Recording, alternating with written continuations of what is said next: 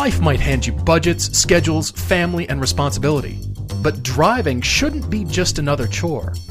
We're here to help you find a car you love. Something that fits your budget and your needs, but is fun to drive and makes you look back. I'm Todd. I'm Paul, and this is the Everyday Driver Car Debate. You've waited, we've promised, and now it's a thing. Season 2 is on Amazon. Yeah, no kidding. We're pretty stoked. This is great. This is great. I'm actually really excited that we finally got through kind of all of the hurdles that relate. And each season kind of had their own little issues. Yeah, right. So we've got them both up there now. We are following with our feature films, so they aren't just available on Blu-ray through Amazon. Those will also be available streaming. That is coming too. But we wanted to get the TV up on its feet. Many of you have asked. Season 2 is now there. There is only one problem, though. Well, it's not really a problem. It's not a problem. It's a realization. Yes. A lot of this process has been realizations. Yes. Thank you to the very many of you who have given us great ratings for Season 1. Those ratings don't apply to Season 2. That's the bottom line. It's not a global, this is what I think of Everyday Driver. Not the brand, unfortunately. I'd love it if it applied to the entire TV, whatever we post. But here's the good news. If you're a person who likes to rate stuff on Amazon, we have a product for you. We would welcome your stars, whatever number that might be. But and that'll help people find it. But of course, as one other bit of disclosure, both of these are available on, I want to be very clear, both of these are available on Amazon Prime. Yes. Which is Amazon's video service. Yes. Now, Season 1 is Prime, meaning free. Stream it now. Right. Season 2 is on demand, which means you can rent it or buy the season. And, of course, if you buy the season, there's a pretty steep discount. So just to clarify, that's the situation. It's all up there now. To those of you that have asked, it's there. So thank you. I will add to that, and thank you guys for watching, but please do watch it because this season is probably what most of you haven't seen. If you don't get Velocity Channel and you haven't seen any of our work for Velocity because we keep talking about it, now's your chance to go see it, and please watch before you rate. We definitely, of course, want honest reviews, but so far, guys, thank you so much. The reviews have been incredible. Todd and I are both honored. Yes, really, for sure. Because we're asking, but obviously it's coming straight from you guys. It's, absolutely. Yeah. It's coming from the heart, you know? Yeah, and, for sure. Yeah, please watch the season again because there's some stuff up there that we're proud of. Like we said, the Lemons piece surprised us from the response that people gave. It really did, yeah. It floored us, actually. And even the Lukewarm Hatches was something that people really liked because it was relatable to shopping, just shopping alone. Yeah, the interesting thing is the Lemons piece and the PCH, the California piece, are more what I would call adventure pieces. They're less about reviewing the car and more about the experience that we're having. And when you and I started the show, we wanted to cover not only just cars that were affordable and accessible, but also driving-related experiences that are affordable and accessible. Yes. So and I won't bore you with all of the backstory, but the Lemons piece and the California piece, we kind of stumbled into those ideas over the course of planning Season 2. And we went, let's try this. They've been so well received that it is now actually, because we're always trying to listen to you guys and what you think, they're actually influencing the way we're planning seasons going forward. Season 3 has an adventure episode. Yeah. Season 4 will as well. We want to make sure we have something that is much more experiential and less about let's review a car, just to mix it up. Right. But as you mentioned prior, man, Season 3 is probably the most varied 6 episodes I think we've ever done in that tight span. Honestly, I mentioned this before, we've got one of the most, new technologically advanced cars that we're reviewing. Yep. Off-roading piece. We're going to have some muscle car stuff in there. Yes. I mean, it's going to be this wide variety, and it continues to push you and I as reviewers, as hosts, as, just experiencing cars and then putting them in their element. It would do us no good to go review that Jeep Wrangler JL on the roads that we love. Yes. So let's go have an adventure with it. Thinking like that. And then now we're building adventures around cars and cars around adventures and starting to plan and expand our own mindset like that. And speaking of adventures, one of you asked, how can I drive 150 miles an hour before I turn 30? Oh, I have an answer for that, by the way. Do you? Okay, good. Yes. You should answer it here. But then somebody else chimed in and said you could go on the pilgrimage trip. You could go on the pilgrimage trip. So that is certainly a way you could easily get yourself to 150. But of course, that does have a bit of a price tag to it. But I am reminding you that it is happening the first weekend of August. We would love to have you with us. Registration is open. It will close in June. We would love to have you sign up. We've got a few of them that have signed up already. There's a few spaces left. Come with us. It's going to be awesome. Yes, please do. I echo that. It's going to be an incredible trip this year because 2 museums in Stuttgart have been added, the Porsche and the Mercedes museums, a whole lot of Autobahn time. Matthew, I am looking straight at you. Matthew H. wrote to us about this question on Facebook about, I'm turning 30 in 10 months. I want to drive 150 miles an hour before I turn 30. What do I do? And yes, the whole answer, of course, is the pilgrimage. However, my idea for this is, Matthew, I don't know what you do for a living, but I'm willing to bet you're able to find some sort of industry event or conference in Germany within the next 10 months that you could lobby your company to send you to. And therefore, you fly into one of the German cities, Stuttgart, Frankfurt, Munich, something like that, wherever it is, even make a deal with him. Say, you know what, I'm wanting higher education or continuing education or being a part of this industry event. This is a good idea. Or even if you volunteer to be a speaker at one of these kinds of events. It's a good idea. And they say, you know what a great idea. Even if you offer, you pay the plane fare and they'll pay all your expenses while you're there. And then while you're there, there's plenty of car rental places. And they'll rent good stuff. They'll rent yourself a BMW of choice because they're limited theoretically at 155, which means you've still hit your number. Exactly right. And Germany is yours, my friend.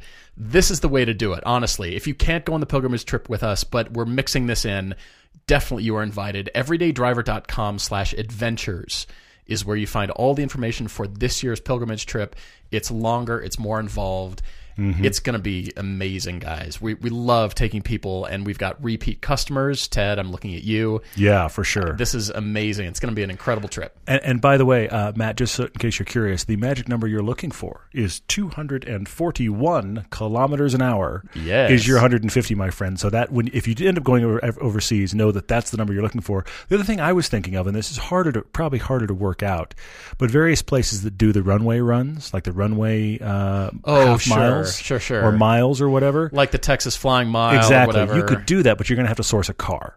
Right. Which might be hard. And I don't know how much a Turo person would be willing to let you Turo their 911. Do they need to know?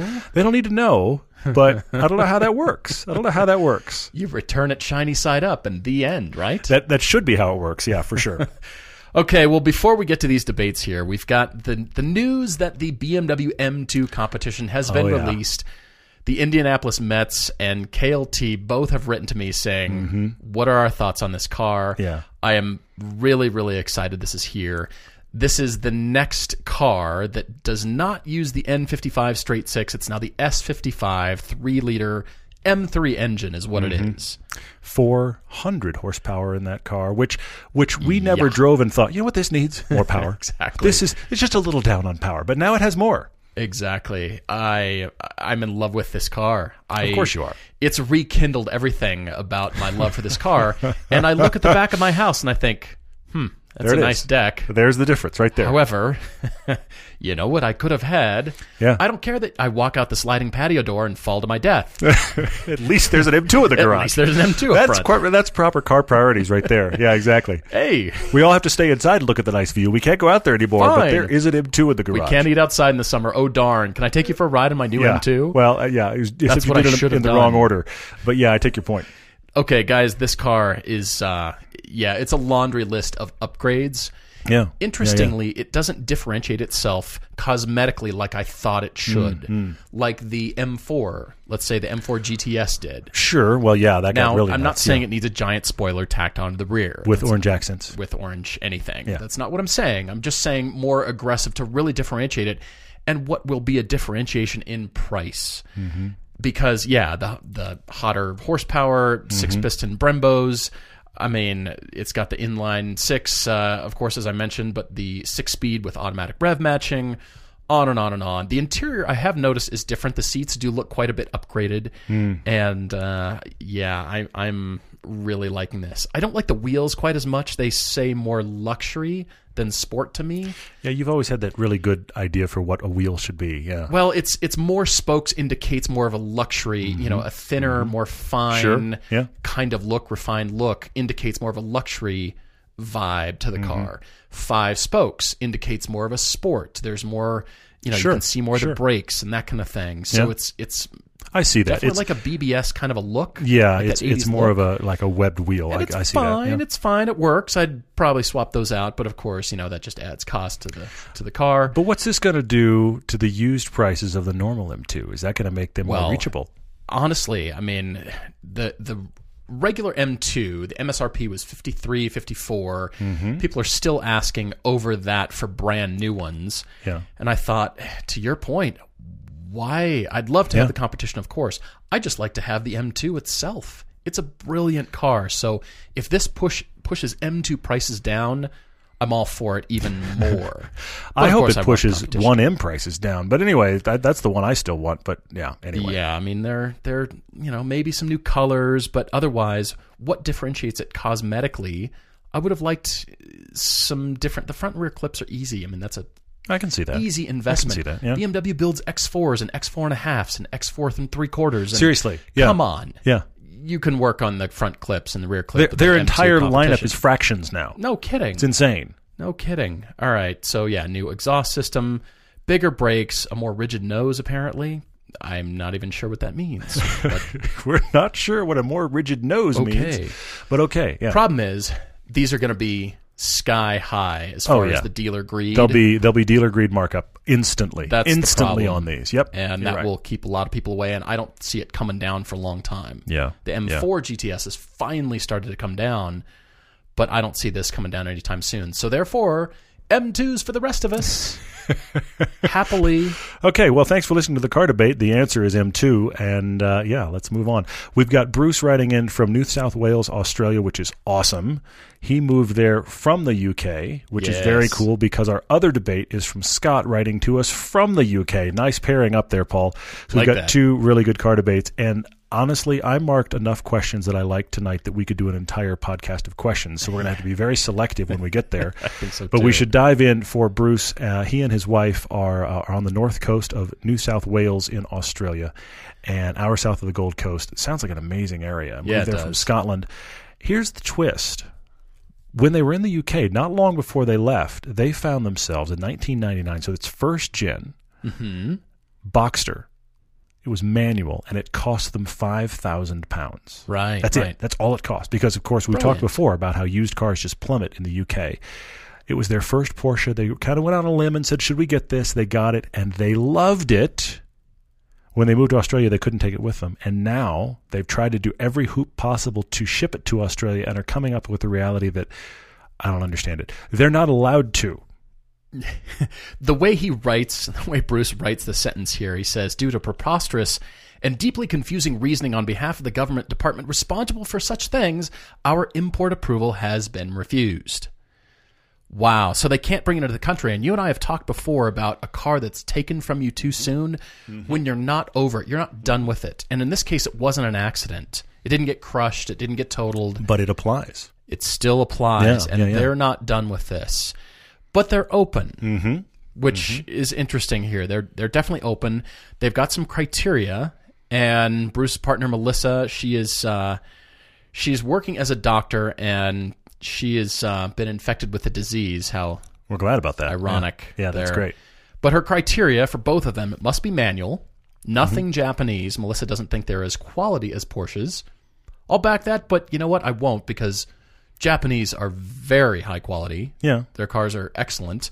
And it's interesting that most people sometimes associate reliability with quality or quality with reliability.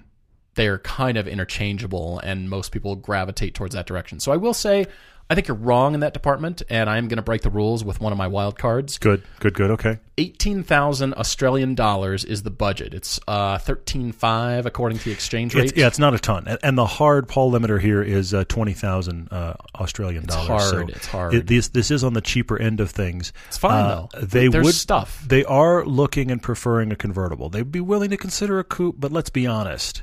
What are they wanting it for? Part of the fun of that, I think, is putting the top down. I bet you that was a segment of why they like that Boxster. So a huge segment. You're right. That's a huge part of the equation. But they're willing to be flexible on used cars, new cars. So this is where we are. They have owned 8 cars from the Volkswagen family over the past few years. 8. Now, they're including even things like the Skoda Octavia wagon they currently have. Skoda. Because, of course, that is still Volkswagen, so they are interested in that. But hopefully we can find them a new convertible. I have a couple of recommendations, but I am going to say right up front, there's nothing wrong with your Boxster idea. No. They're out there. I looked them up. You're right. They're out there. You can find them for your budget. You already know you like it. Spend probably a little more than you did in England and get yourself a great one. And I think you'd still love it. I think that is a great option. I have other things too. Yeah, they've got that $20,000 limit, 20,000 Australian dollars to spend. Yeah. Bruce has a Mark I Golf convertible project car hiding in the shed, as he said. Melissa has an Audi A4 wagon, and Bruce currently drives the Skoda Octavia. And so this, to me, after reading that list, is very much the fun car for both of them. Absolutely. And should be treated as such in our search. Agreed. I have a bucket load of choices here for you. Wow, okay. I've got 3. Honestly, I didn't think I would come across so many. But I had a wild card, and then I had a crazy, I want this car for you, but it's way out in the weeds. Okay. I mean, it's so far out there. But it's a fun thing to think about. Okay. So I'm going to start at an 06 BMW Z4 Coupe.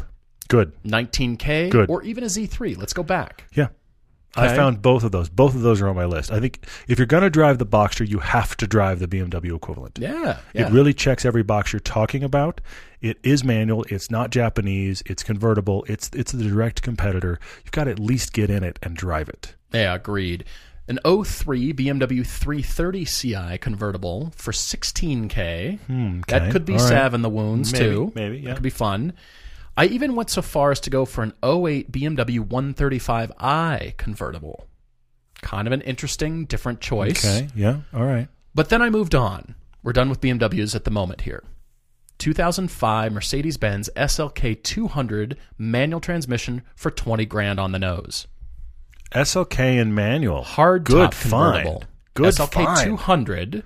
Yeah. So it's not the 230 or the 320, but 200. Excellent car. But good find with the manual transmission. Well done on that. Yeah. I kind of think that could be an interesting choice. And then I've got to say, the NC Miata MX-5 Touring found you one with only 120,000 kilometers for $13,450. Okay, so that's on my list. But that's where things took a turn here. Okay. And I found a 2012 Abarth 500 Cabriolet for $20,000. Oh, okay. You've gone somewhere new now. Kind of different. Yeah, for sure. Different choice. I like, as Todd said, I like the Boxster. I also found a 99 Porsche Boxster with 169,000 kilometers for $19,000, so you could do it. Yeah. Looked top condition. However, the car I think you should buy is a 2007 or a 2008 Audi TT for $18,900. I wondered if you'd go there. That's the car I think you should buy, despite my wild card being a second-generation Toyota MR2, like a 99, 98. Yeah, I see that too. But honestly, the car that is way out there that I thought, I wonder if these... Nope, they're nowhere near this price. Jaguar F-Type. Oh, yeah, they're way out of the But price. they're so far out there. But Yeah. thinking is what invaded my mind as I was listing choices. I was searching for these cars. But I like the TT and I like the Mercedes for you guys. But, of course, the MR2 breaks all the rules. But just maybe go drive it. Just for a balance. You're actually touching on kind of where I ended up. I mean, again, Boxster is a great choice. Z4 has to be on your drive list. Yeah, for sure. I really thought to mix it up a little bit, what about a 996 or 997, 911 Cabriolet, but they're out of your budget. Are they? Yeah, they're above your budget, which is too bad.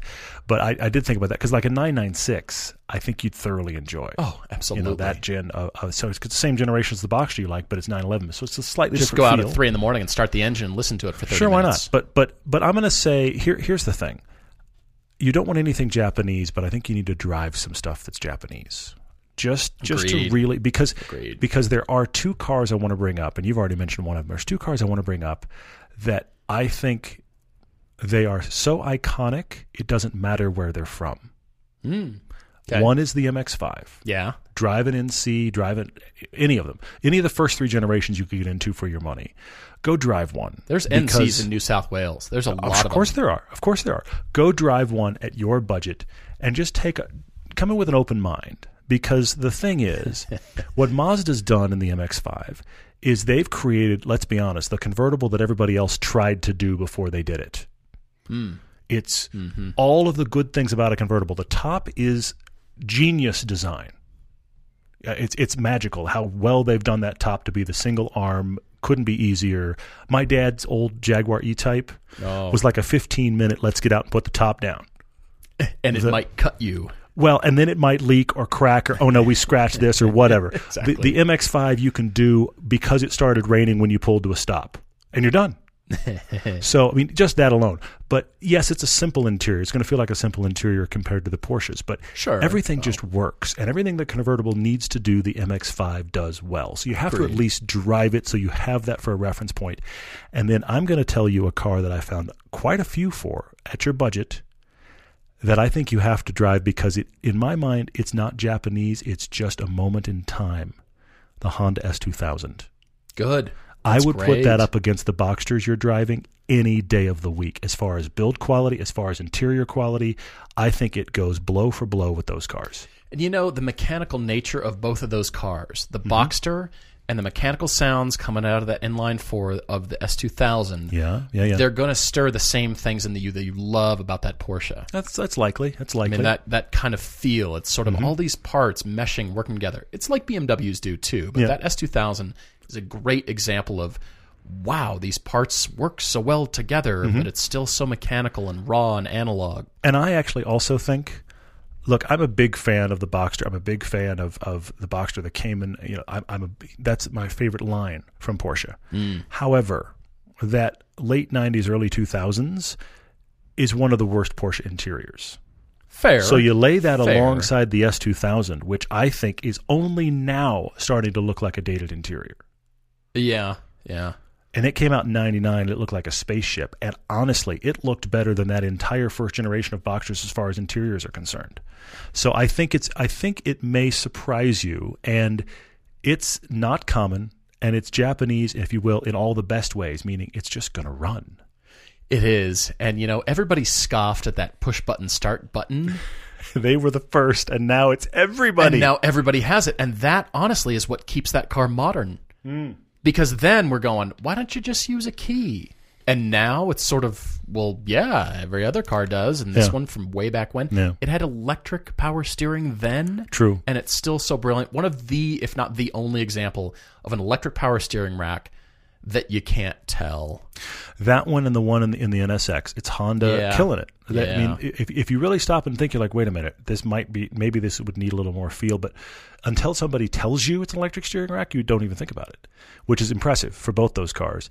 And so you have to go drive them, guys. Go drive them at least. And if you wind up in a Boxster, we will still applaud you. Absolutely. But anyway, hopefully something there helps. Agreed. Well, guys, if you've got your own debate, write to us at everydaydrivertv@gmail.com, or you can find us on the website everydaydriver.com and click the Adventures tab because there's more information about the Pilgrimage Trip 2018 in there.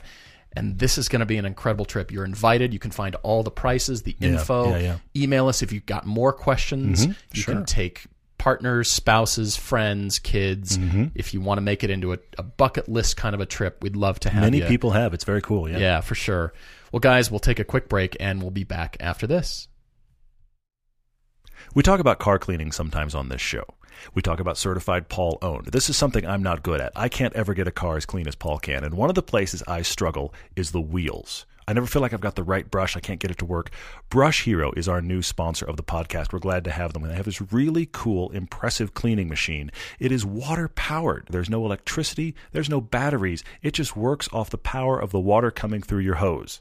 Now, the starter set comes with 2 brush heads. One is a soft one for sensitive surfaces, paint and chrome. But there's this other one, which is a tough one for serious muck, like your wheels. It was originally designed for fast, easy, expert-level car and motorcycle detailing, but it's not just cars. If you've got a boat, barbecue, yard tools, patio furniture, the list goes on. Brush Hero, again, no batteries, no electricity. It makes life easier.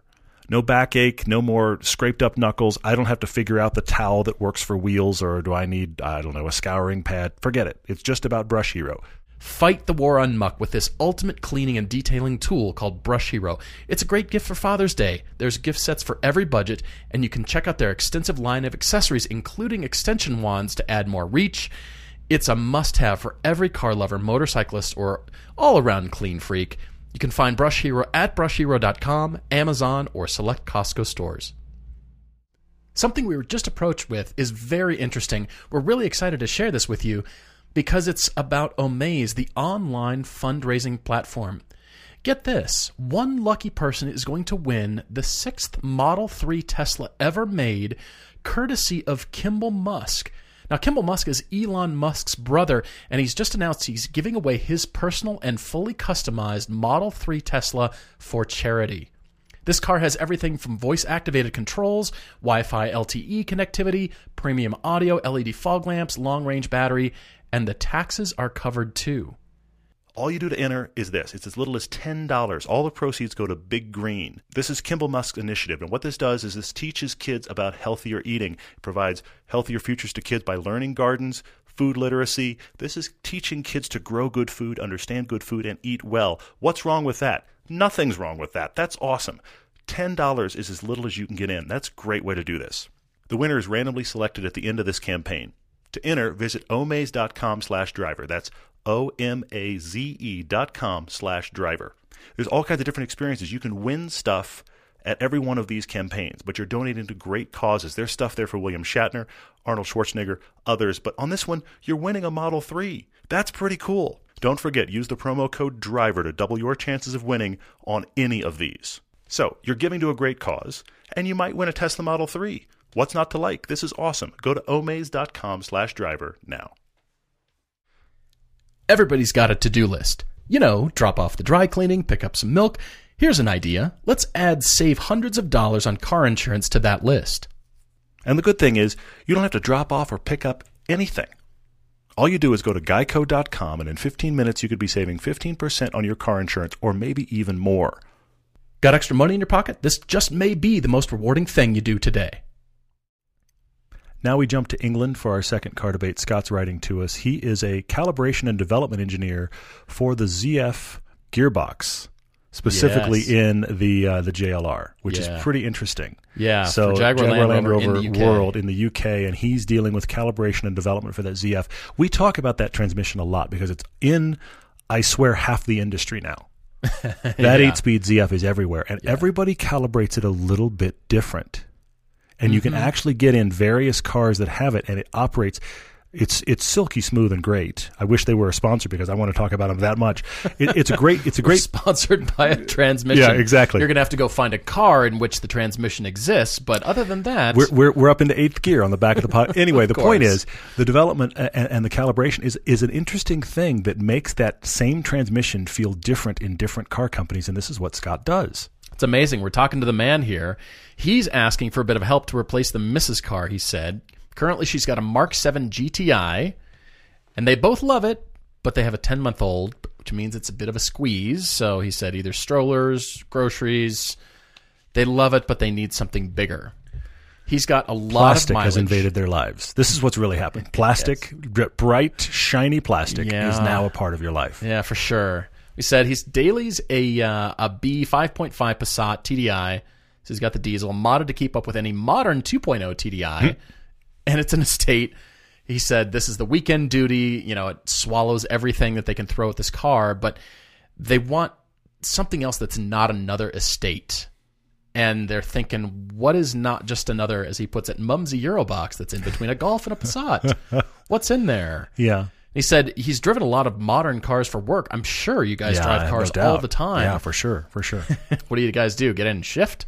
Anyway, nice. There you go. Yeah. All right. So they fell for the understated grown-up nature and put togetherness of the GTI, especially when he describes the Focus ST as vulgar and this hoary monster of blue dials, embroidered seats. And I've never thought Focus ST owners being but the key thing is Scott and I are not the same. Unwashed monsters. I am an overgrown child, and that's what cars like that appeal to, is people that are overgrown children like myself. And I am a father, which is a frightening thing for my son. You apparently are an actual father, prepared to be a father. So you're worried about it actually seeming like an adult car, which, I can't argue that point. I genuinely can't argue it. I love the Fiesta ST, but it's a child's toy. It is. And so the Focus is just a little bit better than that. Of course, these are the cars that make me giggle, but they're not cars for adults. You have to be really an overgrown child. If they sell the GTI, they'll have 16,000 pounds to spend on something that she can just hammer around in on a daily basis. And then he can do the odd track day in. That is one of the weirdest mixes we've ever had. Yeah, it is. Honestly. It is. He's thought about the Golf R estate, which he could just about afford, but they don't want another estate. Mm-hmm. So they're looking for, the requirements are an enthusiast, driver's hatchback, 5-door, or maybe a small saloon, a sedan, with potential for above 300 horsepower, limited slip diff for track day duties, has to be a manual, low weight, 1,700 kilograms, and has to be kid seat friendly. I'm going to translate that for all of us that are Americans, including myself. They don't want an estate. They don't want a wagon. They're okay with a hatch. They don't want a wagon. They would be okay with a saloon, which is a 4-door sedan. Yes, correct. And 1,700 kilograms is roughly 3,700 pounds. Which is, I have one car. Oh, wow. Okay. And one car only. All right. Like I said, you heard on the last debate, I had choices. I had loads of stuff. They've had their fill of Vauxhalls, Fords, and French stuff, so they don't want to go down that route again. 16,000 pounds. It's got to be reliable and not in the steep part of the depreciation curve. I might have broken the rules a little bit there. Okay. But I have one car for you guys. Wow. All right. I have a couple. Excited. I'm so excited. This whole time, I felt like I'm missing something obvious, and I still might be. So I'm curious if you've landed on the brilliant car here. I thought of this car, and then I went shopping for it, and then I found it. Good. Like good, that. Good. And I'm going to send you the link. Should I wait and let you surprise us after we're done? Why don't you go? Okay. I want to hear your choices. I thought of this one. I'm trying to think there might be crossover, too. You might have actually nailed it, too. I'm trying to think of the UK variants of things. Okay. I've got a couple. Well, you know what I went looking for?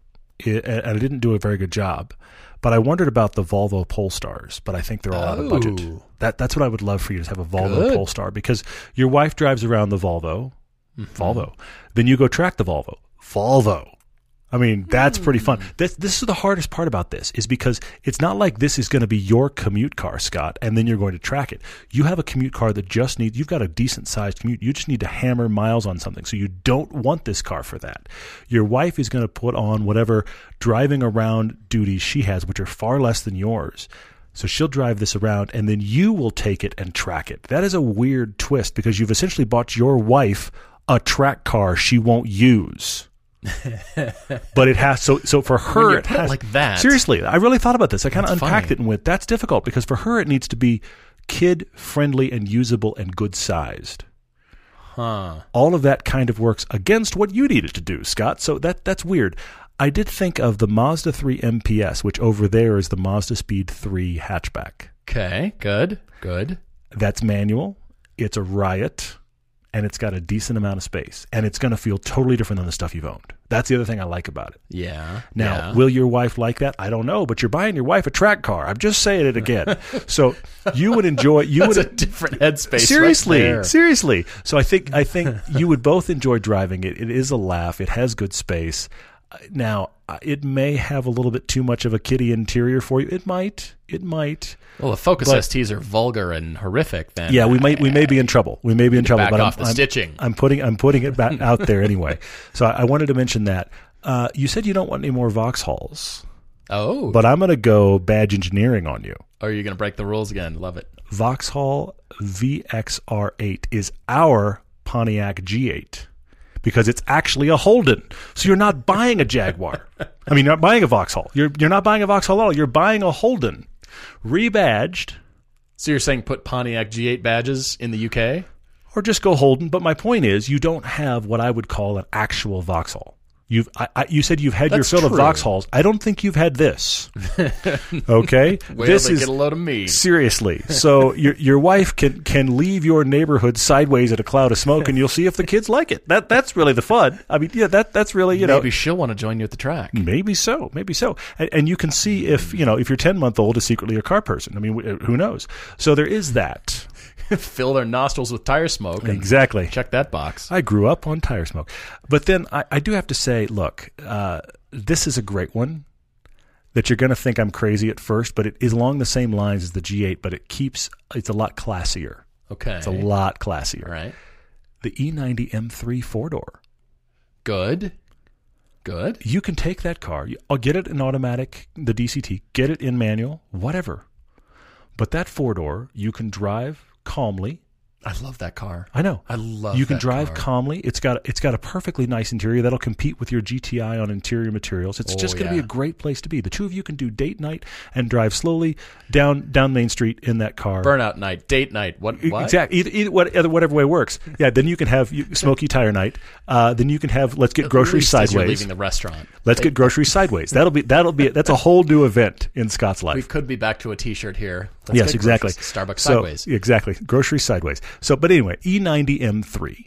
Now, I will admit, both the Vauxhall I mentioned and this M3, we're talking V8s, but it's not a commute car. True. So comparatively, True. because the thing I keep thinking about is, Scott, you want to take this car to the track, which has very different priorities than, oh, look, the child seat fits and I can get the stroller in the trunk. By the way, take the stroller and the car seat out at the track. I'm just letting you know. No, it's public service time now. But E90 M3 gets this done. And I think you probably haven't thought about that. I suspect for your initial thinking it's going to feel a little bit big to you. I know the Vauxhall is. I think it's going to feel a little bit big to you. But honestly, when you consider the fact that that series, the 3 and 4, have only grown from there. True. I think on reflection, that car is starting to feel smaller. Plenty of power, good track car, and a family car. That is one of the best dual-purpose sedans out there. I'm stopping there. I mean, he's got the diesels for the commute, as you said. Exactly. Because this thing burns gas, baby. The heavy mile car is handled, so this car doesn't have to do that. Yeah. So I don't get the sense that Scott's wife is going to put enough miles on a car that the V8 gas mileage is going to be a deal breaker. She's going to need to learn to do burnouts and track time. I think that'll be a short lesson. I think it'll happen quickly. Mm-hmm. But once you go and have a track day, you're going to have a blast. I like that. Those are great choices. Honestly, kudos. I like all of those. They're excellent. I like the E90 I'm just saying, a lot. you haven't owned this Vauxhall. I'm just saying. When you, true. I suspect the Vauxhall you have all been the little tiny hatches and you think, please get it away. This is the Aussie Vauxhall. That's true. No, you're right. These are the ones we wish we still got. But, of course, we closed that plant. Yay us. Yes. And everybody in the U.S., of course, rips the badges off and proudly puts the Vauxhall or Holden badges on because they've got something different that doesn't exist in the U.S. Chevy sold those badges from Chevy from the for dealer. The SS. Yeah. Can you believe that? I still can't believe that. I don't understand what the thinking was there. Because different. That's why. I guess. Because it's a unicorn and you spot, it's a Vauxhall. But hang on a second. Here's the side note. There's a bunch of bean counters in a room that don't want to change the SS. And I'm going to rant now. They don't want to change the SS look enough to actually make it sell. But at the same time, some other bean counters in a room said, you know what we should do? Sell extra badges for a car that we can't sell in the first place. What is going on? Do you think they think like that? No. Clearly, nobody was thinking clearly. No. Because the SS was a great car, and yet it's gone. Yeah. We lament that car. Okay, well, I've been keeping you long enough, Scott, from my choice here, and I love the E90. I do love that car. I know you do. That's one of your... The consumables are dramatically higher than what you're used to. Well, yes, true. But who cares, because this is not the commute. This is not the daily. So for all of those reasons, it works like crazy, and I applaud your choice. He's buying his wife a track car. I still come back to that. God, you're right. Anyway, Honey, go on. Let's go shopping for your car. Wait, what? All right, so here it is. It's the only car that I chose for you. Okay. It is a 2015 BMW M125i with the M Sport package, 5-door. It also comes in the 3-door. It does. You're like right. A little shooting brake. Yeah. 2.0 turbo with a manual. I found one in black for $17,490. So, well, it's me. 17,000 pounds. But come on, you've done it. The engine is that N20 2-liter inline-4 turbo with 215 horsepower, so not quite the 300 you're looking for, but maybe a visit to your local BMW tuner shop. But it's not, and it's not a big car either. It's not a big car. 26,285 miles for 17,000 pounds. I say you're done. It's that. I like it. That 125 I like it a lot. We didn't get it. We didn't get it. It was cool. Hatch, it was or very the 3-door. cool. I love the 3-door. It turns my head every time I I'm in wonder, Europe. and I'm genuinely asking because we don't have enough experience with that car. I'm wondering, is it a big enough move from the GTI in space? I don't know, but I like it. I like it a lot because it's slightly longer wheelbase than the GTI. Yeah, and therefore ideally slightly more size, more space. I see where you went. I see where you went. But okay, 3-door, 5-door, who cares? Get whatever. Let's call it the 5-door because it does have the 4 doors, and then it's the hatch. It's not quite the sedan thing. but it doesn't have as much power as the E90, of course. Yeah. But from a tax standpoint, from an insurance, it might be less. But I found this car. It's in black. It looks tight. I like it. 26,000 miles. This thing's practically brand new. There's actually quite a fefew of them. Most of them are the 118i's. Mm-hmm. Occasionally you come across the M120i, but then there was this 125i M Sport. Gorgeous. I'll send you the link if you want me to, Scott. That's cool. You know what else is dawning on me as we're talking here, staying in the BMW realm, but going a little less hair on fire. Okay. You could chase those old 330i's with the ZHP package. It was like a special. That was a very special deal. 3 Series. If you could find one of those, Yeah. it's a full-on family sedan 4-door BMW, but it's got, at the time, their latest and greatest M Sport pack equivalent, if you will. Mm-hmm. It was the almost M3 of that era. Yeah. So the 330i ZHP package, That was if a you could special find deal one, for a short run. if you could find one, that would be less crazy than the M3, but a genuinely usable all of the above. Mm-hmm. No, you're right. That could be a great option too. All right, Scott. So thank you for all your amazing work on that ZF transmission that we love so much. Yeah. Everybody Yeah. listening thanks you for the calibration work that you do. It might seem mundane, maybe it's not, but if it does, thank you for the amazing work. We love this transmission. What this means is now I want to drive something from Jaguar again and hammer on that transmission and think, I know that guy. That's what I want to do. I've got a different connection shift to the brought to you ZF by transmission. Scott. Exactly. That's really weird. I like that though. Love it. Okay. Well, guys, thank you both for writing into us. We really appreciate it. Yeah, send us your debates. We love hearing from you guys. Send us the story. Send us the price, where you're at on the planet. And that's great. Helpful to us. And like I said, thank you so much. We got social media questions. Dive right in. Many. I have to do one that I made me think for a bit, but I have a feeling you're going to have an answer right away as well. Ooh. Jake Ramsey on Facebook. Do you see this one? Build your perfect Porsche garage. Oh, yes. 4 slots, money no object, Porsche only. Whoa. I've done it. Have you? Yes. I'm glad you tackled this. Yeah, I knew you would, but I thought about this, and I think I've done it. Okay. All right. First off, the 918. Yeah, that's in there. That's sure. slot 1. Yeah.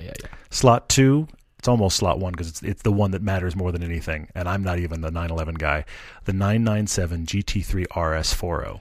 Okay, good. So you've got your mid-engine Porsche, that's killer. Yeah. You've got your classic 911 that is just one of my favorite cars ever, and I am not the Porsche guy. Then Keep going. Then the big boy, the Panamera. I would go the GT Turismo spec, as hot as you can get it. The E-hybrid with the I everything? would go the Turbo S. Okay, fair But enough. I would get Excellent. the better looking, what is it, the Sport Turismo Sport back. Turismo, correct. We'll get that. That's the big family hauler in every sense of the word. Yeah. And then a Macan GTS. Oh, really? Yes. Okay. So you've got your little SUV. My wife's a truck girl. Yeah, she is. Okay, get the little Macan GTS. But when the family road trips, you take the Panamera. And when you want to have a track day, you hammer the GT3 RS. And when you're me and you want a daily mid-engine car all the time, it's the 918. I've done it. There's my garage. That's pretty And darn I'm not good. the Porsche guy, by the way. And I still was like, that's interesting. Great question. All right, so mine is definitely 918 Spider, is slot 1. I'm going to call it the new GT2. I like that car. I know you do. I need that car in my life. Interestingly, no Caymans, Yeah. because I only Okay. have 4 slots. If I Okay. had a 5-car garage, then yes. I'm surprised you're not doing a Cayman here, though. But Okay. I'm doing the Sport Turismo as well. All right. And then my last car, I'm going to cheat a little bit because I love that 3.2 Carrera. I love that look, but I want the Singer by 911 in Of there. course you do. With the Cosworth Sure, motor and the 500 sure. horsepower. Okay. Yeah. If you'll I see allow it. that. No, I'll give that to you. because you I'll give look that at to it you. and it's still a Porsche. I was debating that or the new roof Porsche. Well, it's not a Porsche. It's I think the roof. I think the Singer's the way to go. But the I Singer- see your point there. Yeah. Okay. Sport yeah. Turismo, all winter. It's the ski car, mountain bikes, whatever. But then the Singer for special days. And If we're then- doing money no object, I would. It is. I would genuinely wrap like paint protection film, wrap the 918 and drive it year round. I don't. It's a blizzard outside, and you're right. I'm driving my 918. Why not? I would absolutely be that guy. Yeah, this is good. Wow. All right. So I'm still awash in thoughts about that. But I've got a question here. This is really interesting. I was looking down at Instagram, and 4-Pot Fury asked how many cars we can think of that come in 4, 6, and 8-cylinder versions. He can only come up with the Lexus GS and RC, the Mustang, and the Camaro. Am I missing any? Yes, you are, as a matter of fact. Okay. And I had to go looking to confirm my thoughts. But keep in mind that the European versions of some cars, because of the sure, the taxes over there and mileage and MPG and all that kind of stuff, forces them to put different engines in cars. Yeah. The current Mercedes E-Class has a 4, 6, and 8, a 2-liter, a 3-liter, and a 4-liter, all turbocharged engines. Okay, all right. As does the current BMW 7 Series, which also has a V12 in the 760 Li. Do they do a 4? They have a 4, 6, 8, and 12. You're kidding. But that has to be that's not the winner? That has to be the winner. That is not the winner. It's the Volkswagen Phaeton. Yeah. This car came with a VR6 3.2 liter, a 3.6 liter VR6, 4.2 liter V8, a 6 liter W12, yes, and then a 3 liter V6 diesel and a 5 liter V10 TDI. That is the winner. Well, you've just educated me on Phaetons. There's also that hasn't happened before. Yeah. There's also the A8 over here, and the second generation A8 had a 6 and 8, a V10, a W12, a 6 diesel engine, and a V8 diesel engine. Can you believe that? That's madness. Because I remember, sedans being it's like Lego. The most, I guess, the most interchangeable is the word I'm looking for. Yeah. For that, because you don't do it with hatchbacks or Mustang. Yeah. You do, but these cars had even more variants. W12 and V10s. Yeah. The A8 in the second generation was the S8. It was the only sedan that I know of, besides the A6, that had the V10 in it. Yeah, which is really cool engine. Wow. That's Crazy, good research. Huh? Bravo. I love that. Questions that paid off well for you. I'm very impressed. Yeah, I love that Very impressed. The Legend Continues had an interesting question that I thought about today, having driven the Lotus all day. He asked, where is the line between track car and daily car? Oh. When do you kind of cross over? When essentially is... Are you the one to ask? Are you the one to answer this? Well, kind of. And I'm going to make a case for my logic here. All right. Because I think there's a lot of personal considerations that define this. But he's saying when you kind of crossed over to where the car has gotten good enough for track that now it can't be your daily. And this is where your question is valid in that, should I answer this? Because my tolerance level, let's be honest, is more so than yours. Yeah.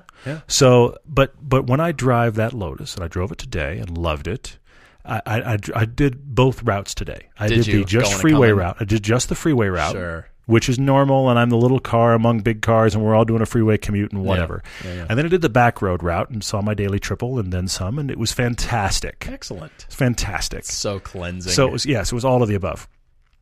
I think you have to figure out, and for every person it's going to be personal, but you have to figure out, when does a car reach a place where you don't want to use it for other things in life? You only want to drive it where it's either an amazing back road or ideally a track. When you won't go get groceries in it, when you won't go get takeout in it, when you cannot take it out for a night on the town. Fair enough. It has now not become a daily worthy car anymore. You have created it into too much of a track monster. Is that the Elise? The Elise is borderline. And the Elise is borderline depending also on the owner. Yeah. I mean, I'm still just chills me to say this. I am the 8th owner of my car. I still can't believe that. But everybody had it as a track car. But this is what's fascinating. Yeah. If you look at the Carfax, one guy had it for a year and put 1,400 miles on it. The next guy had it for a year and put 20,000 miles on it. The next person, 1,500. And it just kept going back and forth. And that means some people were crazy people like me that dailied it. And other people were like, it's a perfect day with the perfect weather and no wind that I have nothing else to do. And I'm going to drive the Lotus for 10 miles and go, wow, that was fun. And no water touches this car. Exactly. So who are you as a person? And honestly, and I know I keep coming back to this, but I stand on it fully. If I still lived in Los Angeles, I think the Lotus would be too close to a track car.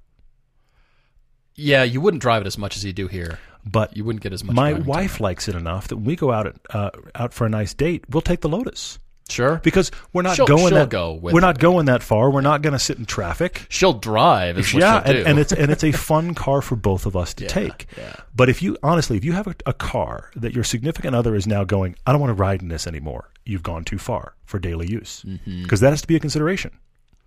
So it's a personal thing, but I think those are the defining lines where you can't take it for the mundane stuff anymore. It's gone too far. Mm-hmm. No, that's excellent. All right, so Ronald H. is asking, what car or truck/SUV do we think has the best hood bulge or air scoop? Okay. His vote is the Toyota Celica Alltrack. Remember that car? Yeah. Sweet-looking car. I like your choice, but I'm going to go with the Ford RS200 with its double scoops, one on each side for the mid-engine thing, or the McLaren F1, because, straight over the center, McLaren that F1, kills it, doesn't it? That's awesome. Yeah, I hear love that kind of stuff. What else? I'm looking also from Ryan C. 440. He said, outside of the Peterson Automotive Museum in Los Angeles, what is the best public automotive display museum in the U.S.? That's a tough call. I don't feel like I've been to enough to say. I mean, I can't say I've been to the ones on the East Coast. We haven't been to the Corvette Museum. We haven't been to a lot on the East Coast. So I will say this with a gigantic grain of salt. Okay. The Mullen Automotive Museum in Oxnard, California is breathtaking with the French coach work that they have in there. Peter Mullen has gobs of money, and he's spent it all on cars. Well, not all, but I hear your point. Gorgeous, amazing Delahaye's and on. Just gorgeous stuff, and they're perfect, and they're amazing. Yeah, you got to check out the Mullen Automotive Museum. It's a drive. It looks like in a weird warehouse area, but then once you're in there, nothing else matters. Wow. Okay, good. I'm going to try to answer this one quick and then jump to another one. Sleeper Scott on Instagram said he likes the podcast. Thank you so much. Glad to have you listening. His question, though, is do we get tired of talking about cars? It's a great question. And we've talked about this. Here's the thing. I don't understand this question. Here's the thing. I have to honestly say to you, Scott, I never get tired about it on the podcast. I never get tired about it when we're on a shoot.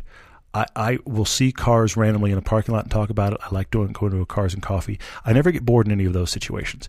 Where it's too much for me personally is when I'm out with my wife socially. We're at a party with a bunch of friends. Sure. I don't really want to talk about cars. However, it's like being the doctor in the room, because everybody wants to talk to me about cars. So I'm driving this and I'm thinking about trading up. Sure. And you know what? I like talking cars. It's fun. I'm clearly passionate about it. So I'll end up having that conversation, which leads to another conversation about cars. And I realize I've been here all night and many topics have come up and I've been involved in none of them because I've been over here in the corner enjoying myself, but honestly still just talking about cars. Yeah, some of those situations, like nice dinners with friends, you know what? I'm okay if we don't. I'd like to talk about, you know what? You guys pick a topic that's not cars. But I realize it's few and far between. But those are the only times when I'm just kind of like, yeah, I'm okay with no cars right now. Yeah, actually, it happens to me too. And there's subjects that both Todd and I love to talk about that are not car related, from filmmaking to design to technology to sports and skiing and outdoors and mountain biking. Not sports so much, but I take your point. Well, you know, I'm just teasing you. Go on. You know, you're right. It's like being a masseuse and everybody sidles up to you and says, "Yeah, right here at the base of my neck," you know, hoping you'll reach over and try to give a free massage. It's that kind of thing where, I love it, and I thought after visiting Monterey Pebble Beach that I could never look at another car, and then 4 days later I was fine. It took you 4 days. I'm actually surprised. I thought you were like the day after, but anyway. Zach has asked an interesting question. Really, it's like a ponderance. He's sitting here going, why can I not get over this? Why do I constantly want to change cars? Why do I have a car I like and I'm still looking at other cars? Like this question. Why can't I find the perfect car? He's gotten to the place where he's almost feeling like he's soul searching, going, what is wrong with me? First off, Zach, welcome. We all have this disease to this level. Yes. Secondly, you know what I think it is? I think it's a how do I put this? It's a hunter-gatherer thing. Follow me here. Follow me here. Okay. Go back to more primitive man. Okay, unenlightened man. Let's put it that way. The stereotypical. I have a club and I drag the woman around by her hair. Okay, I'm not endorsing this, but I'm going to this concept. You're painting because a picture. Got it. I'm saying the whole point was, or go back to the Middle Ages or the Dark Ages when men conquered a village, and what do? They took all the women. Yeah. there is a natural instinct in humans where when we like something and want something, we are insatiable and we want to conquer it. Now, we live in a culture, I'm going off on a limb here, but follow me. We live in a culture where that related to other people is wholly unacceptable, as it should be. But I think we all wind up with things that still tap into that instinct. I really like shoes. Why do you have so many shoes? I really like watches. Why do you have so many watches? I really like cars. I just want more cars. It's something we can conquer. I think that same instinct, that conquering instinct, I've got it all. I've taken it all in. I've experienced it all. All of that is mine. It's a human nature, for better and often for ill. But in cars, or whatever your hobby is, you can actually take part in that. The problem is cars are expensive. But this is why on earth do people collect every Star Wars figure on the planet? Okay? You're going to have to tell me. Well, but to you, why do you have enough watches you can wear one on both wrists, and I have none? That doesn't speak to whether ankles. Or not exactly whether or not watches are worthwhile. It's just that's not something that interests me. But you know what?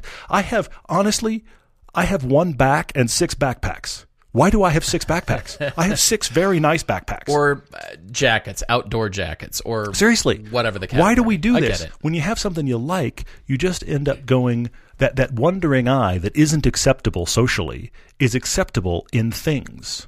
And cars, as something that are beautiful, really stoke that. That's my take. I like it. I'm going to add to that by saying, and I've talked about this before, cars being part of the things that we have in our lives that we can curate, to your point. But this is the things that we have in our lives we choose for a certain reason. They're not just functional and good price. No, absolutely not. They're beautiful. That's the art on our walls, the glasses we wear, the shoes on your feet, the clothes we choose that are us, quote unquote, air quotes. This is my look. This is the things that I like in my life that I love looking at. That's, why the stuff on your walls, honestly.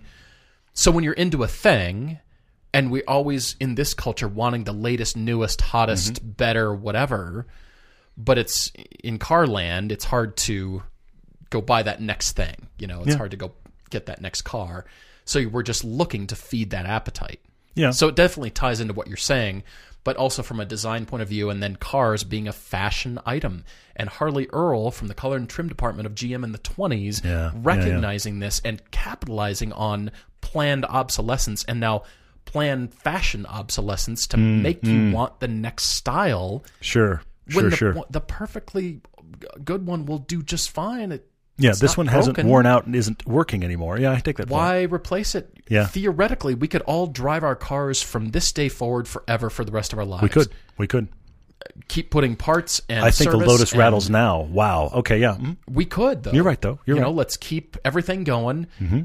Where do car manufacturers make their money? They keep making parts. I think they're legally obligated in the U.S. to just build parts for 2 years or something, but that's not a good financial decision. It's better to make parts, just keep making parts. Yeah. Now, cars are, older cars are hard to find, 80s cars, 70s cars, whatever. Except the internet has helped us on all of that. But that's true. Yeah. And then new manufacturing processes, re-engineering parts for that kind of stuff. I'm off in the weeds, but you get my point. I do. And Zach, I'm going to leave you with one little headline.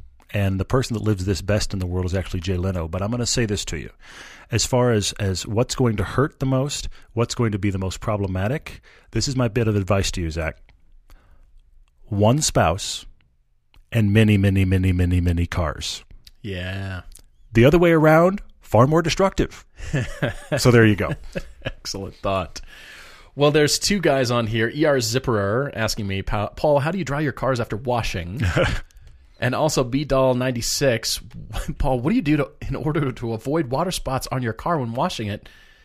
And you're right, I wash in the shade. I'm not going to say I bought my house specifically because of the angle of the sun in the summer that would block the sun and actually cast a shadow onto my driveway. I'm not going to go that far. It's not why, but you were thrilled when you discovered it. I did really delight in that. It was actually, a lot of it was flat driveway because I've seen the snowplow slide out of the neighbor's driveway and down the hill. You have a neighbor who's got a driveway that deserves climbing protection.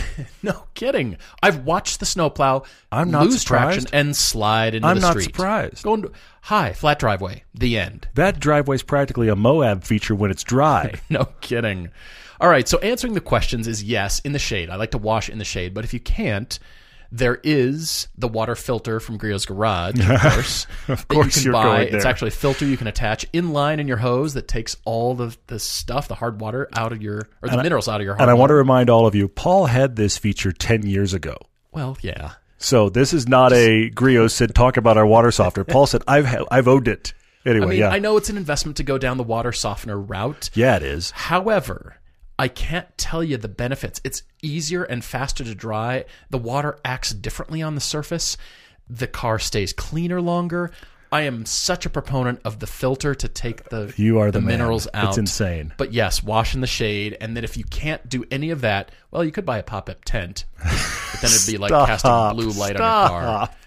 But just get to it immediately. After you finish washing, turn off the hose and just start drying immediately. Insane. Track Daily Crush. Oh, yeah. A lot of good ones tonight. BMW i8. Okay. Jaguar F-Type. Lexus LC500. Track Daily Crush. Oh, that's a hard one. It is a hard one. It is a very hard one. Okay, where you're at on this? I think I'm tracking the Jaguar. I'm dailying the Lexus, and I'm crushing the i8. And I like the i8. Yeah. But I think that's what I'm doing. Having tracked the LC500, I don't want that as a track car, but it is an amazing. I would love to own one. It's a very cool car. The F-Type surprises me every time I've driven it. I've driven it on the track, and it was really. I drove it on Streets of Willow, which is tight. Yeah, it was just fun. It was just fun, really, really fun. So I would track that car and crush the i8, which is still tragic. I can't crush the i8. I can't do it. Okay. I daily that car. Okay, I can see that. It's a hard one. I daily that, track the Jag, crush the Lexus. Oh, wow. Okay. Yeah. All right. The Lexus is great, and it scampered around the track, but crush it. All right. And It while already we're looks here, crushed. Rick Johnson track daily crush. Current gen Corvette Z06. Ooh. Current gen Camaro ZL1. Prior gen Camaro Z28. I know what I'd choose on this. Okay, go. I'm tracking the Z06, of course. Okay. I'm dailying the ZL1, and I'm Interesting. crushing that prior gen Z28 because it was good at one thing. The other two cars could be interchangeable for everything. Yeah, I have a couple answers here. I split this multiple ways. I totally see your point. The Z28 was great. I think this might be the first track daily crush where I would just say I'm going to crush both the Camaros and just drive the Vet. That's my point. You could do everything with that car. Absolutely. But if I try to play a little bit more by the rules, I'll make one twist, and that is the current Camaro ZL1 the 1LE or not? If the current ZL1 in this scenario is not the 1LE, I'm crushing it.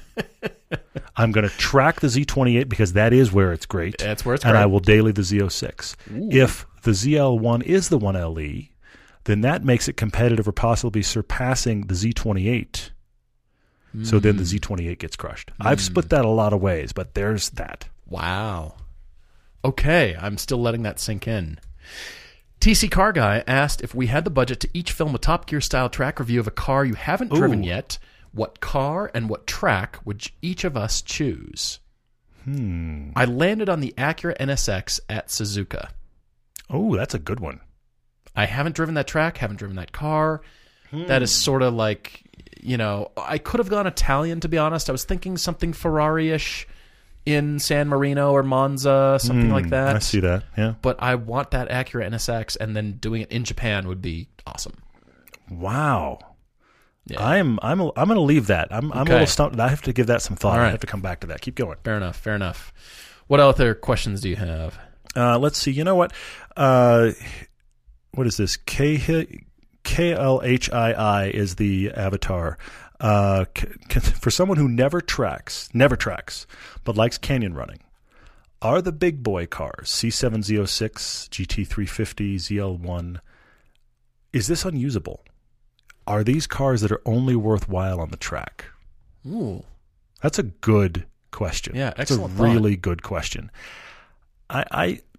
You and I kind of disagree on power. In general, we do. I enjoy it, but I walk away going, I don't need that.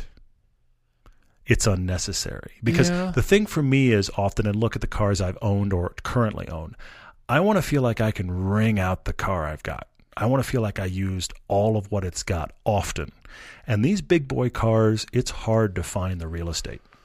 If ever. It's genuinely hard. So in that end, I would say this. If we're talking canyon runs, you're never actually going to reach the edges of those cars on a canyon run. No. Or someone might die. I mean, these are kind of your options, okay? You're going to launch yourself. I can see my house from here. I mean, it's that kind of thing, okay? These are the options. You're probably not going to find the edges of those cars on any canyon run you can imagine. It doesn't mean they're not fun. And I think good differentiation. Look at our PCH piece where we have that C706. We had a blast. It was far too much power for the PCH anywhere we were. It was far too much power. It's far too much power for Laguna Seca. It was. Thank you. It was far too much power for the track in places. In places, yeah. Okay? But at the same time, I did feel like in both those situations, it would be interesting to live with that car for a while and get to a place where I felt like I had grown into it. But tracking was the thing that made the Z06 feel really worth it. Otherwise, I would have been fine in the normal Stingray. If we were just doing PCH, normal Stingray with 450 horsepower, would have been fine. Oh, it would have been amazing, yeah. So there's a borderline here. I think only if you're a person where the real laugh for you, and I'm not saying there's people out there that are this way and I get it, where the real laugh for you is just the sheer warp speed of acceleration, then they become worth it. But you're only going to do that like a second here and a second there. This is my problem with the Hellcats. Yeah. You so rarely use all that power. I am of the mind that if you're really doing canyon runs, back it off on power, worry about the handling. But that's the thing I like. That's my proclivity. Figure out what will kill me and back it off a little. Exactly. Just like one notch back from that and I'm good. Right. So, but I agree. There's a genuine argument here that all of these cars are more powerful than you will ever. Certainly, let me put it this way. They're all more powerful than anyone needs. And more powerful than 90% of people will ever actually touch. It doesn't mean you might not buy one because you like that laugh. And a lot of that is sales. That definitely translates to sales. The marketing department has to say this one's more powerful than the last. Yeah. We can't go backwards. What are we talking about? What on earth? A slight, tiny counterpoint to that. I figured and that is the power that gets you to that place on track or the place in the road so much more quickly than building up your speed, holding your speed out of the corner. Yeah. Say MX-5 Miata and the Z06 can both go 125 over the crest of the hill at Laguna. Okay. But one car gets you there. Going to have to rocket propel the MX-5 to 120. Well, you know what I mean. At some point. I take your point. The getting there, it teaches you different things about the power. Mm-hmm. What do you do with that power at the crest of the hill? Do you continue to stick your foot in it? Do you maintain? Do you hold? Or are you still rolling onto the power only to get off sooner in the Mazda? What are you doing with that power? And then setting yourself up for the next corner like you do a pool shot. Yeah. You're setting yourself up for either, I know I can rocket out of the corner because I've got the power to get through that, or do I need to set myself very differently because I don't have power? It's different driving. So I'm coming in, and different cars teach you different things about that track. So I like having the power to understand what a different line will do because both cars are taking different lines. For sure. Yeah, I see that. So I do like the power for that lesson. Yeah. But otherwise, you're right. Does anybody need the 750 horsepower ZR1? Well, the Indianapolis pace car does. But it's slow compared to need the is a big question here. I don't think anybody needs it. Well, some of us want to laugh about the fact that we have it, but need is just doesn't even enter the discussion. Well, yeah, we could debate that, but all right. I'm trying to think what else in here. There was something else. Oh, Shobin, he asked, what is the best way to turn the steering wheel? Oh, yeah, I saw this. Said, I already know to keep your hands at 9 and 3, but is it better to cross your arms over, like Formula One drivers, or move your hands, shuffle your hands on the wheel? I'm going to say for 99% of your driving, Shobin, you're going to need to move your hands. Take your hands off the wheel and move them. But ideally, you would keep them not crossed over. You would keep one hand on each side and shuffle the wheel for the most part. Formula One drivers really, and Le Mans drivers, are the only people that need to cross their arms completely over. Well, but they're also setting up the actual steering rack for every track purposely. Yes, and the steering ratios lock to lock are much faster. Yes. And they vary them for Monaco versus wherever else. They Yes. vary the steering ratio, which is nutty to think about. Now, for high-speed corners, that kind of thing, no, you never need to move your hands because you're never going past, 90 degrees of movement. Mm-hmm. You're not going past 45 degrees of movement. Mm-hmm. So you never need to move your hands. But for most track situations, you're going to be moving your hands. And you want to have quick hands. Look at what drifters do. I mean, they're always quick hands. Yeah, I mean, I'm going to say, I don't know that I fully agree with you. It depends on the track. It depends on the situation. Yes. I think... Imagine your Canyon Road, high-speed stuff. You're not moving your hands. My answer, Shobin, is all of the above. Because what you don't want to do is fully cross over. Formula One drivers do. You don't want to fully cross over till your forearms are touching each other, because what if you need more?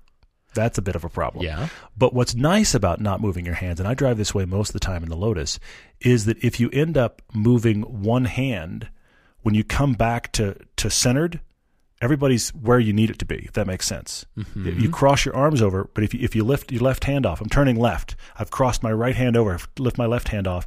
If I pull my right hand back to start, I'm going straight. There's an easy way to keep track of exactly where the wheel is if you've got one hand kind of always on and never moving. Once you start shuffling, there's a little bit of confusion there, and now you're not exactly sure which way's up. That works in drifting, but it's not as good in other driving situations. In most other driving situations, you're not going to turn that much. But the minute you're about to cross over, you got to start shuffling. You just have to. Yeah, so you I think it's very much a situational thing.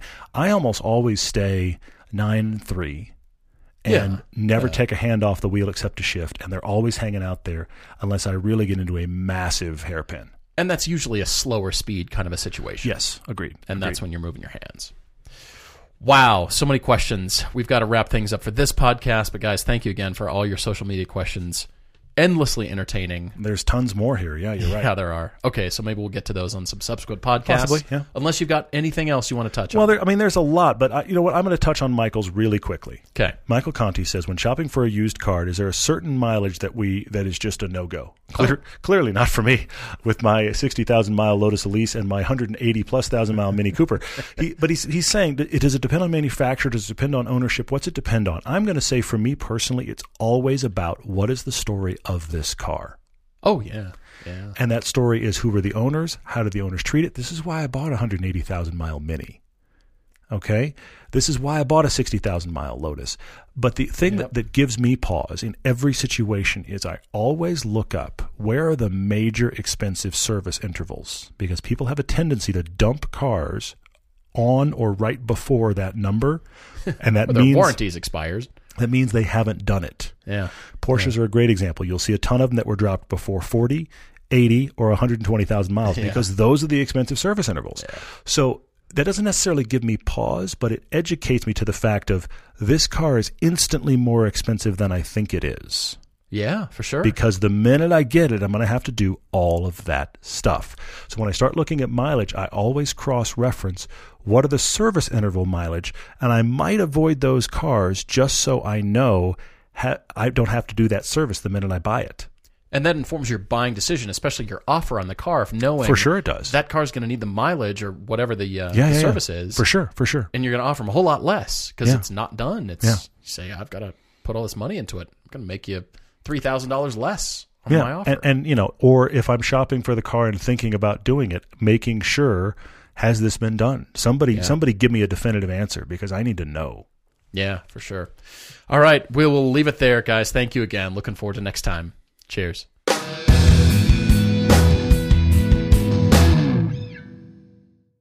Let me tell you about Pete, who loved hockey and always wanted to play in the NHL. Pete played since he was 3 and begged his mom to let him stay on the ice. Why, some nights he even slept in his hockey skates. Pete practiced and practiced until one day, when he was 47, Pete realized he just wasn't that good. So he threw his skates in the trash. But then he heard how Geico, proud partner of the NHL, could save him money on car insurance. So he switched and saved a bunch. So it all worked out. I'm Rita Foley with an AP News Minute. Federal government worker Blake Murray in D.C. says he's pretty much had it with the partial government shutdown. It's pretty demoralizing, and I feel like kind of a pawn in a political game and totally powerless. House Speaker Nancy Pelosi is asking President Trump to postpone his January 29th State of the Union address, citing security concerns. But Republicans say this is just politics, shutdown politics, a move intended to keep President Trump off the national stage. Going to prison for 20 years, a Tennessee teacher who took a 15-year-old student and ran for weeks.